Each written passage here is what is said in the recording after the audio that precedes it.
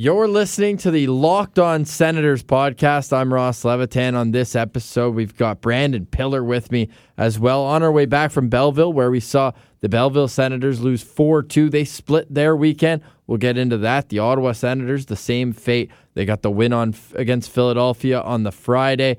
Losers to the Jack Eichel Sabres may as well have been the Buffalo Sabres. 4-2 winners as well by the same score. Yep. Jack Eichel, every single one of the Sabres' goals. We'll get into all that and more, including Senators 20 games into the National Hockey League season.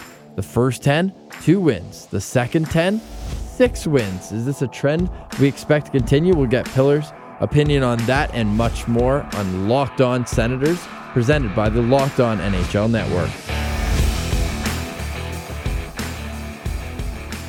Hello, Sens fans. You're listening to Locked On Senators podcast. It's November 17th, and Rudolph Balcers is back. Ross, Rudolph Balcers is back in a big way.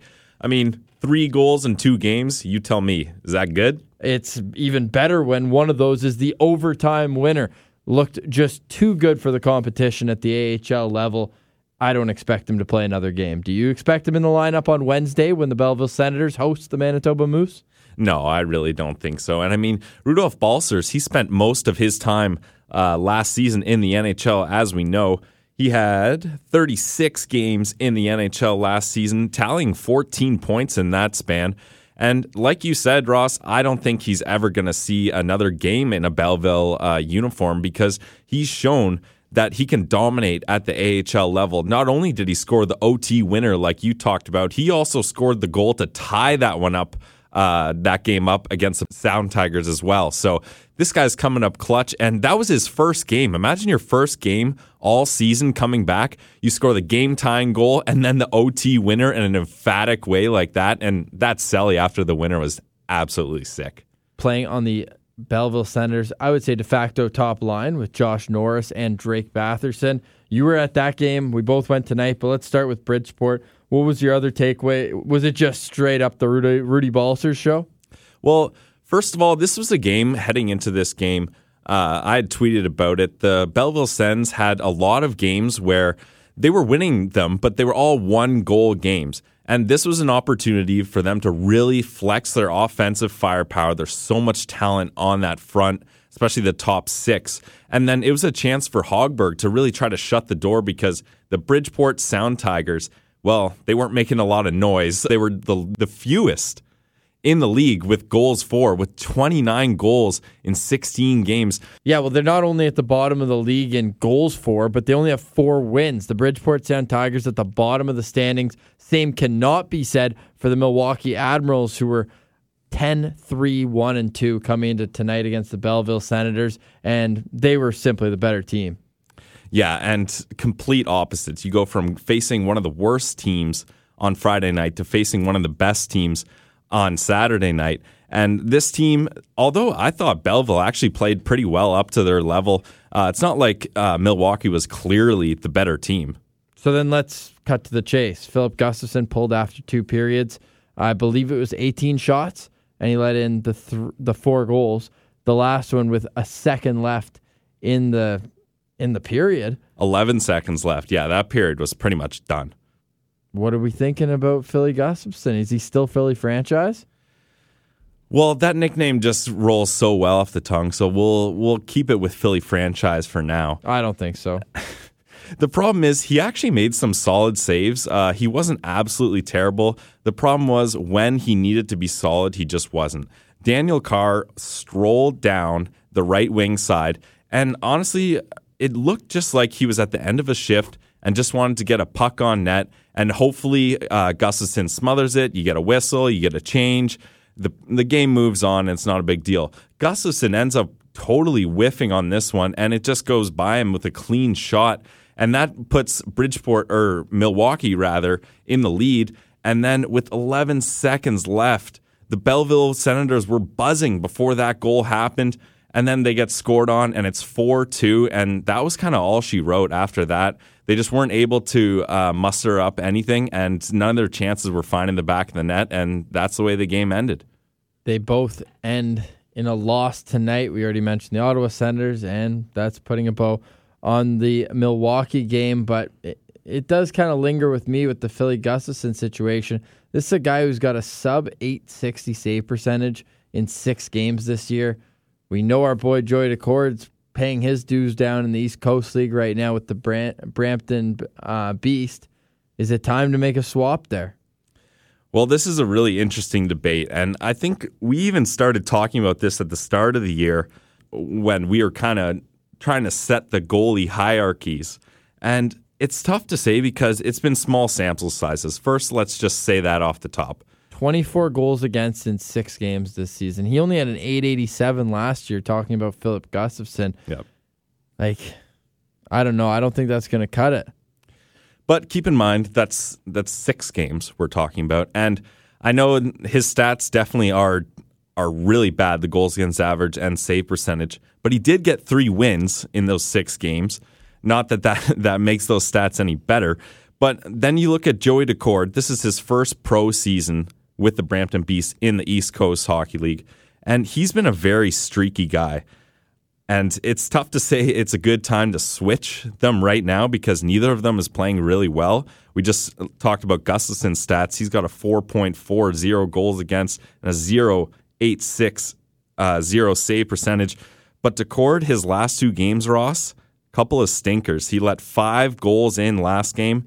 And before that, 9 goals against on he only had 23 shots that game. So that's 14 saves on 23 shots. That's a tough one. But before that, he had a shutout. So this is just a streaky guy in Joey Decord. But I think the case can be made. Gustafson's only 21. Joey Decord's 23. Gustafson still needs a lot more time developing and honestly probably still even getting used to North American ice. I think it would do the franchise a lot of favors if, maybe not yet, but at least they start considering putting Gustafson with the Beast, making sure that he's starting majority of those games, getting on the ice, getting those reps in, and Joey can come up and play backup for the Belleville Senators. You know Hogberg's going to get most of those starts with the way he's being groomed to hopefully be the backup in the NHL next year behind Nielsen. We saw how they set up Hogberg's deal to be a one-way deal in the second part of his 2-year deal that they just re-signed him to. So that's clearly the plan, and Gustafson is your long-term guy. You got him in a trade where you traded Brassard, and Decord, let's be honest, they kind of hit the jackpot with a 7th-round pick with Joey Decord. So you can definitely afford to have Joey spend a little more time on the bench, still getting practice in with Belleville, but he's going to play back-to-back games. And then Gustafson with lower competition, getting his confidence back in the East Coast League. He's only played a couple games there in his career. I would say it's time to at least start considering that. Yeah, well, goalie of the future, Marcus Hogberg, his numbers not that much better this year. 889 save percentage, 334 goals against average through 12 games played. Still lots of time. He looked good tonight as well, but another Swedish goalie in the organization whose name you just mentioned, Anders Nielsen, stole the show as we move over to talking about some Ottawa Senators hockey. The big club 1-1 weekend themselves. That win largely in part of the play of Anders Nielsen. Yeah, and Anders Nielsen has been solid for the Sens this year. I mean, he was even the first star of the week a couple weeks ago for the entire league. Mind you, we don't want to get too praise him too much for that because immediately after being named first star of the week, that Carolina game happened where he let in 4 goals and they ended up losing 8-2.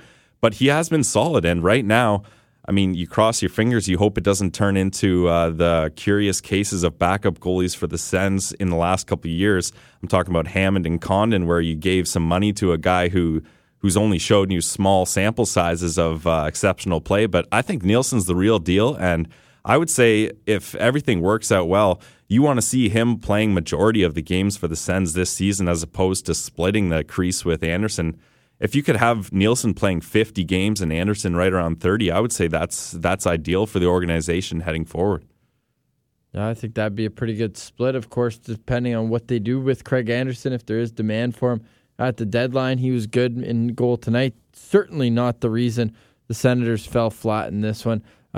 Jack Eichel, you can look his way, all 4 goals. But speaking of game winners, which Jack Eichel got tonight, it was Philip Schlappick who scored the game winner in the 2-1 victory over the Philadelphia Flyers. He's averaging almost 8 minutes through 10 games he's played this season. And my question to you, Pillar, a la Sabourin and Paul, will he be the next rookie to be told time to get your own place? It's pretty likely if you're looking at the team for rookies who are eligible to have that glorious phrase be said to them, you're ready to get a place, you're staying in the NHL. But I'm going to throw a hot take at you here. I think, honestly, Rudolph Balcers may be in the running for that phrase to be coming up next as well. We just had spent a whole bunch of time talking about him and how he's been lighting it up in just 2 games coming back with AHL in the AHL. And I mean, that's really just a conditioning stint. So once he's back in the NHL, I don't think there's any reason for them not to say, hey, Rudolph's, get your own place. You're staying in Ottawa because we don't need to see what you can do in Belleville anymore.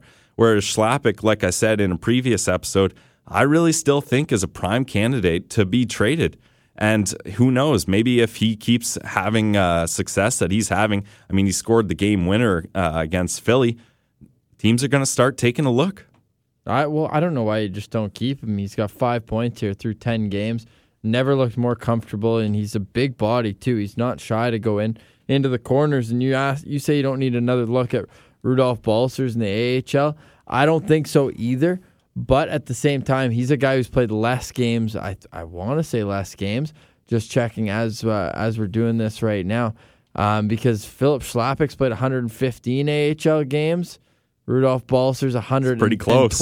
Yeah, they're toe to toe. So I mean, those are 2 guys who I think may have both graduated. But if you're looking at who else would be a candidate to come out of the lineup, you look right over at the other side. Tyler Ennis, Bobby Ryan, and Tyler Ennis keeps getting on the score sheet. He seems to provide the Senators all their power play offense, at least recently.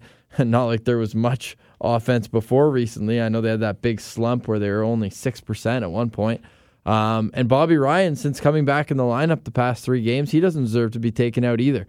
So I think you've done appropriately by narrowing it down to Schlappick or Balcers for that final offensive spot. Yeah, well, and if we're talking about other players that may be being told to get a place in Ottawa, I guess the only guy we could really consider would be Eric Branstrom, right? And I think his spot in the lineup, I would say, depends largely on what happens when Wolanin comes back to the Sens. It's a problem it'll come sooner or further down the road, not sooner. But another player, sticking with the forwards, is Logan Brown. We don't know what the status is of Artem Anisimov. Logan Brown hasn't scored a goal through 5 games yet, but certainly not for a lack of chances. Ross, let me tell you one thing. Logan Brown is hungry for a goal. Speaking of hungry, if you're hungry, treat yourself to the meal you deserve and have your favorite restaurants come to you with DoorDash. Right now, our listeners can get $5 off their first order of $15 or more when you download the DoorDash app and enter promo code LOCKEDON. Listening on the go? If you can't visit DoorDash right now, you can find this and all other offers from Locked On sponsors at lockedonpodcast.com/offers. So thank you, DoorDash, for sponsoring this podcast. And speaking of Logan Brown, yeah, he's had some really good chances. And it's tough because this is a kid who's looking for his first NHL goal.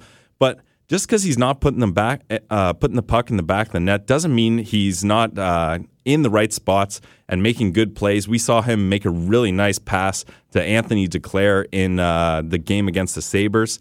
So he's showing that he needs to be in the NHL. And speaking of another guy who actually might be told to get a place in Ottawa, Logan Brown is a prime candidate for that as well. Yeah, Logan Brown, at least twice a game, he does something where I'm like, man, how does a guy that size have hands like he does? So smooth, and he thinks the game at such a high level, being able to fake a shot, look off the goalie, thinks he's going short side, and then finding a seam through the other way. Just super impressive. You just hope he finds a way to stay healthy. It seems like every time that momentum starts rolling in his favor, the old injury bug comes a-biting. So looked great again in his return from an upper body injury that didn't look great when he went off. It was the same game that Sabourin went down. It was just such a strange game. Hey, we should update the situation. Bruce Garriock reporting today that Scott Sabourin has resumed working out. Has not been on the ice yet, but that's great news in the recovery after a scary situation a couple Saturdays ago in Boston. Yeah, for sure. And for a guy like Scott Sabourin, it's just terrible to see him go out like that when he seemed to be on top of the world. I mean, he had that goal against the Leafs after Austin Matthews decided not to put some respect on his name. He had a couple fights, and then he tried to throw a good hit there, but just caught the wrong end of it, and you hate to see that. It's going to be tough for him to find his way back into the Senators lineup here as these kids start to develop, because when he was in the lineup, yeah, sure, Logan Brown was in because of the Anisimov injury, but Schlappick has come up and filled his role pretty admirably. Yeah, well, and like we talked about, Balcers is coming up too, and that's a guy that's definitely going to make the lineup a lot harder to stay in. And when Anisimov comes back as well, there's even more fighting competition. But I feel like Sabourin's lucky because unlike all these other guys, he's for sure not a skill guy. We know Sabourin's role. He knows his role. He's a protector of investments, and he's pretty much the only guy on the team other than, I guess, Boro. But is Boro still a protector of investments? I think he's a snipe show, soft hands style of player now. So it seems that Scott Sabourin has that position locked down, and I think DJ Smith really appreciates what he brings to the team. Can we talk about Mark Borowiecki for just a second? Just a second. Because he's played 19 games this season, and he's 3 points off his career high, which he's done twice, by the way, of 11 points. Took him 52 games in 2017-2018 and 63 games in 2014-15. The +9 rating gets me because we often have seen him kind of fall behind and be on the wrong end of a lot of goals, especially on 5-on-5. But don't you feel like he's found a steady partner in Dylan DeMello?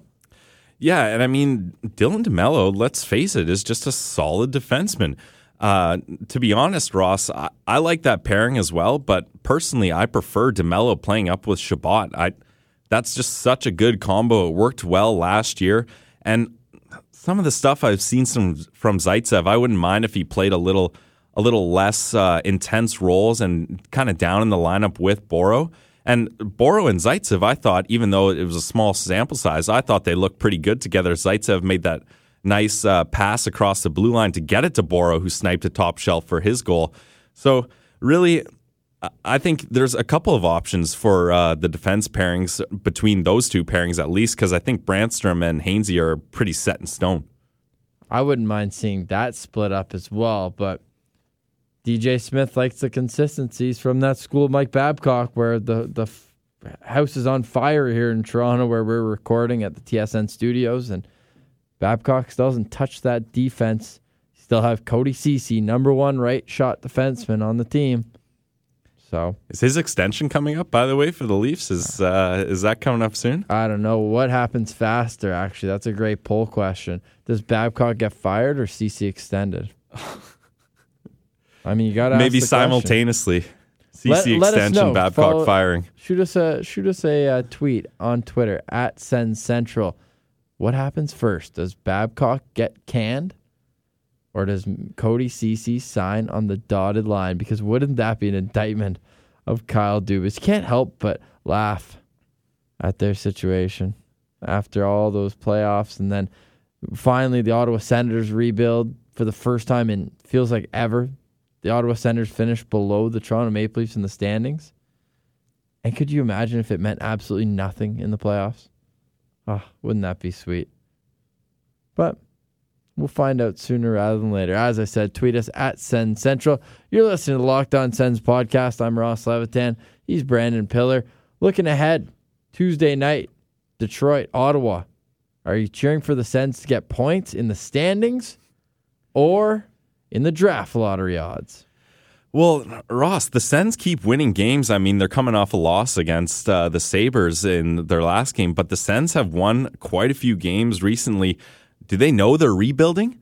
like a couple of these games they've been coming back from behind too. It's better off in the long term if they just take the loss and get that high pick. And that's easy for management to say, but if you want to build a winning culture, everyone from the coach down, players, trainers, equipment managers, wins are the only thing that matters.